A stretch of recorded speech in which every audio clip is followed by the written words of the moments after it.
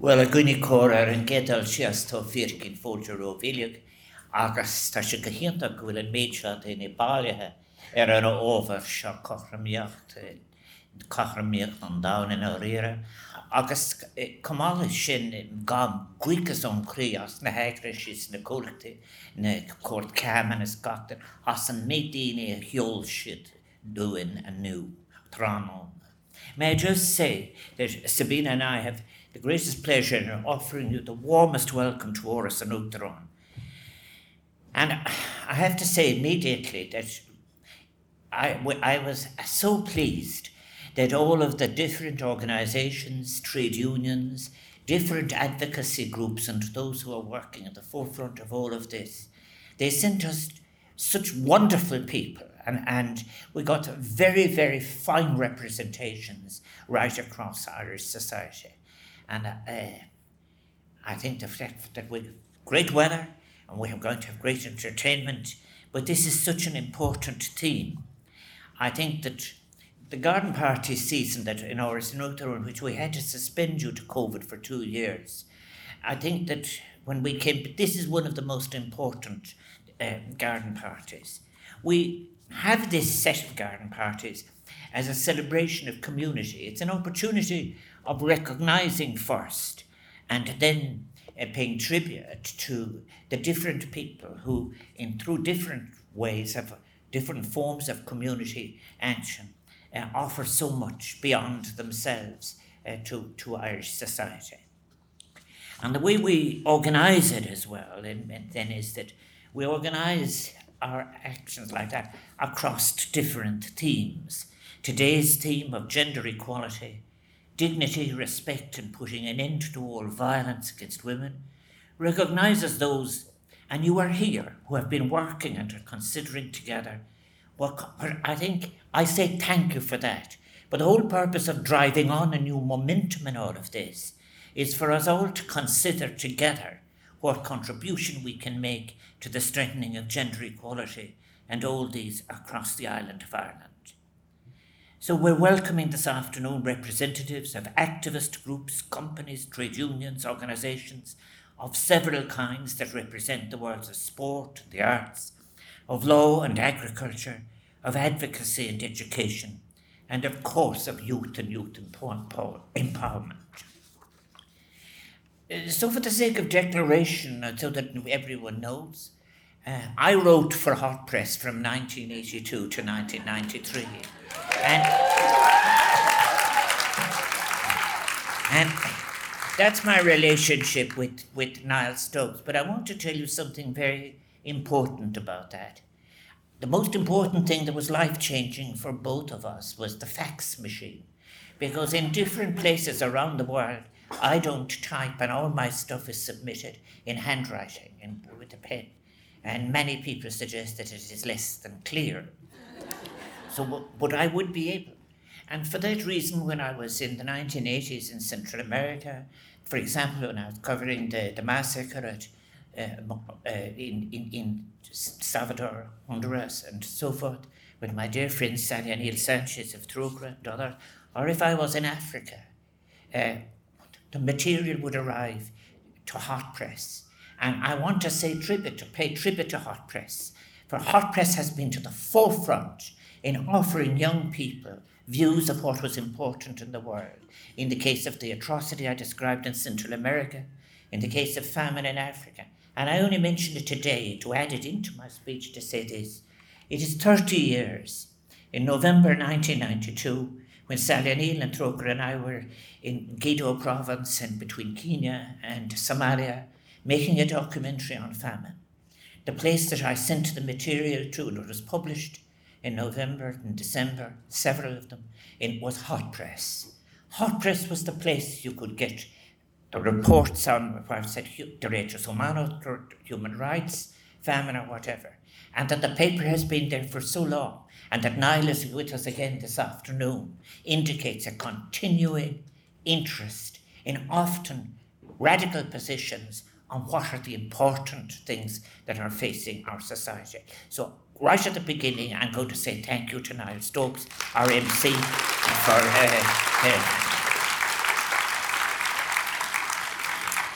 I think that your own attendance here, all of you, representing yourselves and representing the organisations you're here, is an expression of the great will and capacity that we know exists to address these most important issues of gender equality, dignity and respect. So from my heart, O Machriamach, on Buicasliv, I so thank you for coming here. Niall has already mentioned about my own relationship to the He for She campaign. I was asked by the Under Secretary General and Executive Director of United Nations Women to inscribe my name on that list of people committed to the He for She campaign back in 2015.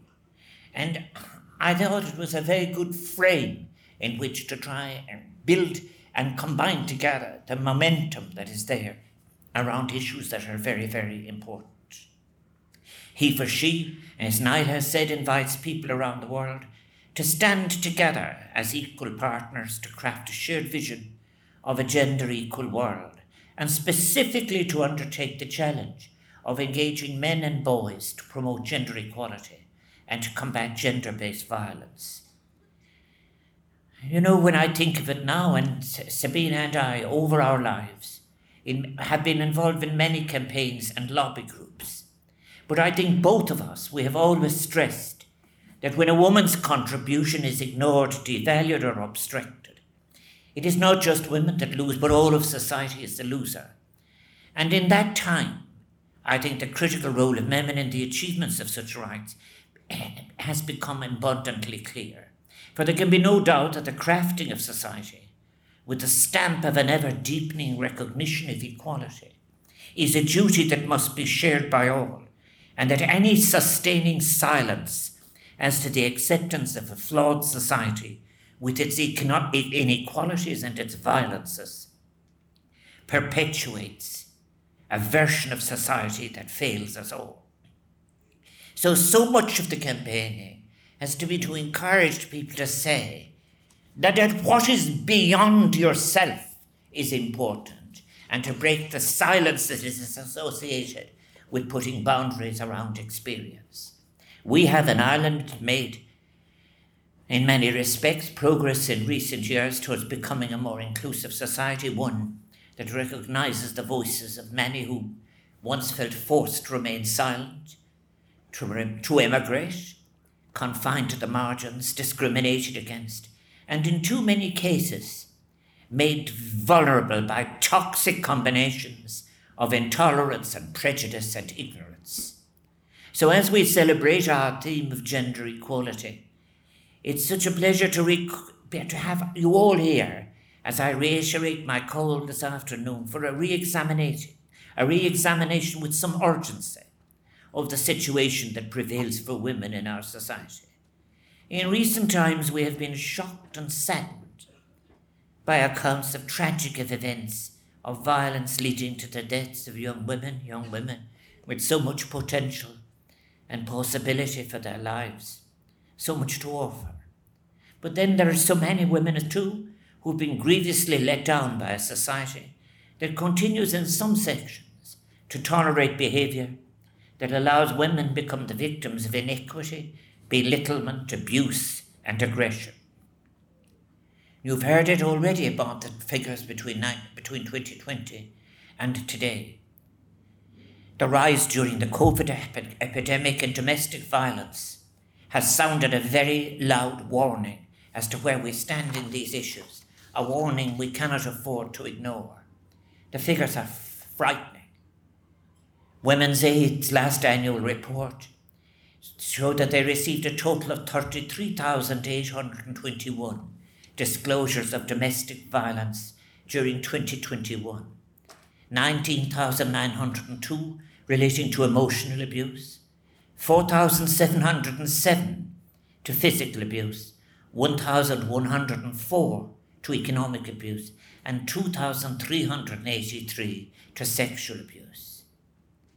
These figures require an urgent response, and worrying in a very special way is that within those figures is the fact that 5,735 of these disclosures related to child abuse in the context of domestic violence. A perturbing reminder of the many vulnerable children whose lives are damaged, put at risk by men who turn what should be supportive and loving relationships into ones defined by bullying, intimidation, and control. It is so important that these children too receive vital support and protection in order that they might live lives free from fear and endangerment. I mentioned earlier, about where these abuses take place. I mentioned earlier, because I'm returning to a theme that I will be dealing with in the coming weeks, the issue of famine. Even in conditions of famine, of the food we need at the moment, there are just under 20 million people by September who will be at risk of starvation in the countries of Kenya and Somalia, and Kenya, Somalia, and part of Ethiopia. But the most interesting thing there is what happens when the famine strikes. Women provide 97% of all the food preparation. And at the time, even in the conditions of famine, even in those conditions, it is women who will carry the hardest burden in terms of violence, in terms of the search for food, in terms of the increased risks that they will be at as they seek to find food and so forth. That is why we have to think beyond the self, and we have to think universally. For example, we can deal with that famine I just mentioned now that threatens us between now and September. The requirement is 4.6 billion. I ask you for a minute to think. Is it not important that we place that requirement of 4.6 billion alongside all that is being spent in the armaments industry?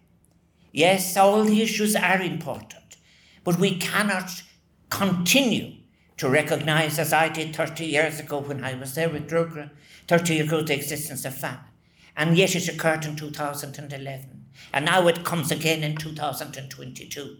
We have to just not say we're all interconnected and with forms of globalization. We must accept the moral responsibility of being connected to each other. And now I immediately turn back to what I should be talking about here, the issues that are here. But I do think that it is very, very important that you have come together. What we all share is the necessity, the joy, the fulfillment, the experience of life that an ethical and inclusive society would create for all of us.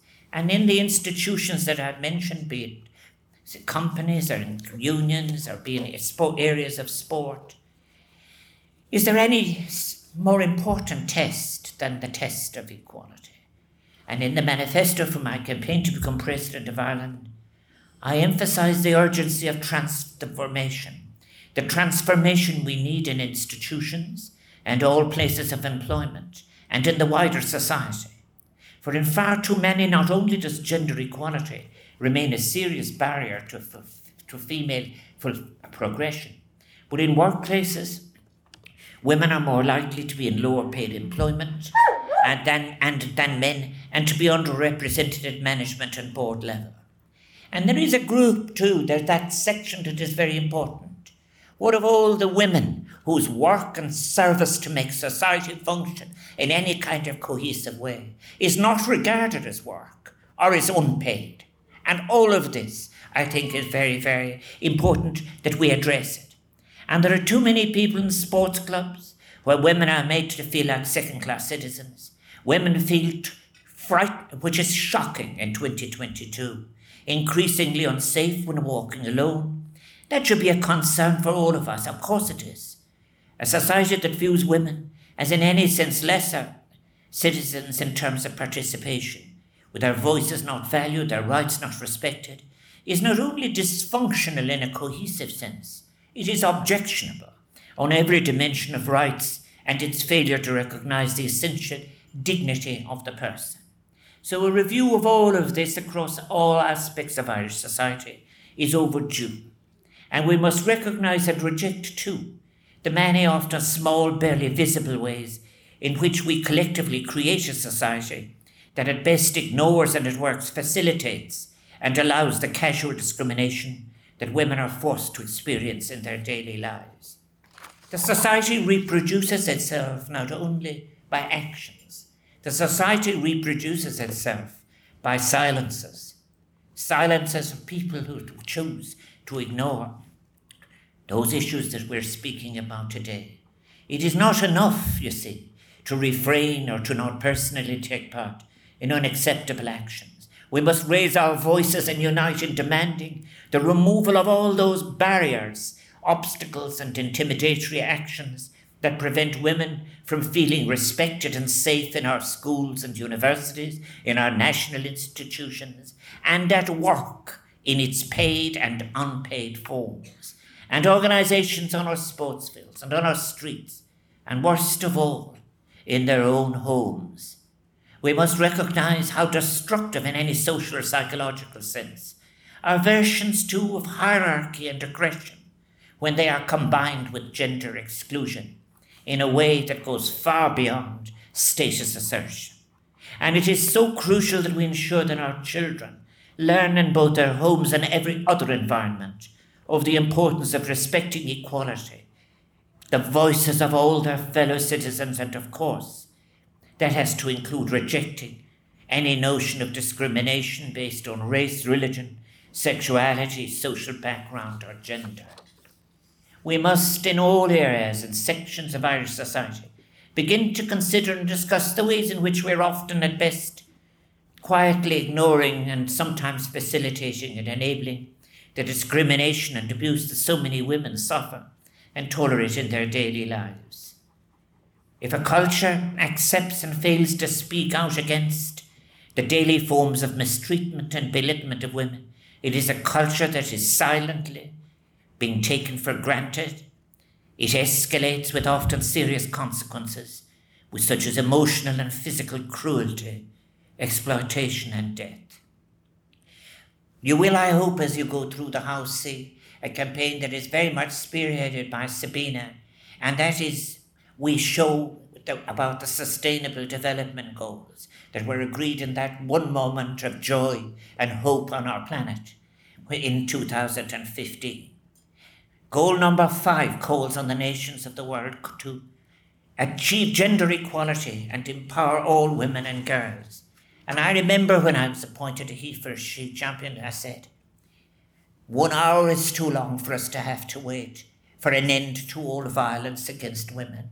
And within goal number 5, there's a specific target to eliminate all forms of violence against all women and girls in public and private spheres, including trafficking and sexual and other types of exploitation. So those 17 Sustainable Development Goals and the related 169 targets were adopted by the largest gathering of world governments in history at that time.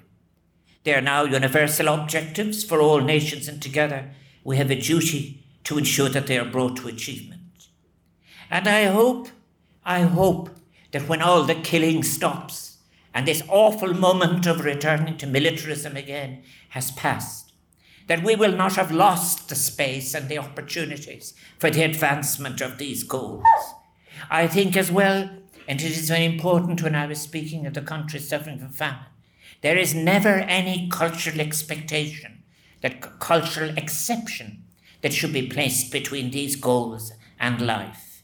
But in being united in commitment and positive action, together we can construct the foundations for a better, stronger, and more just society, a nation that truly deserves to be called a democracy. It isn't just a dream, it can be achieved. That is shared by all of you here, and I do want to thank you for the work that you have been doing, the work that you are now undertaking. And I'm inviting you to make commitments to each other and your organisations and between each other. We will drive it all on together, seeking to achieve together our unfinished agenda. I do want to say, because this garden party, like the others we have, they're made possible by the wonderful workers here, for example, from the OPW who work here in Oris and Outram. And I want to say thank you to them for the generosity with which they approach it all, and not just their culinary skills.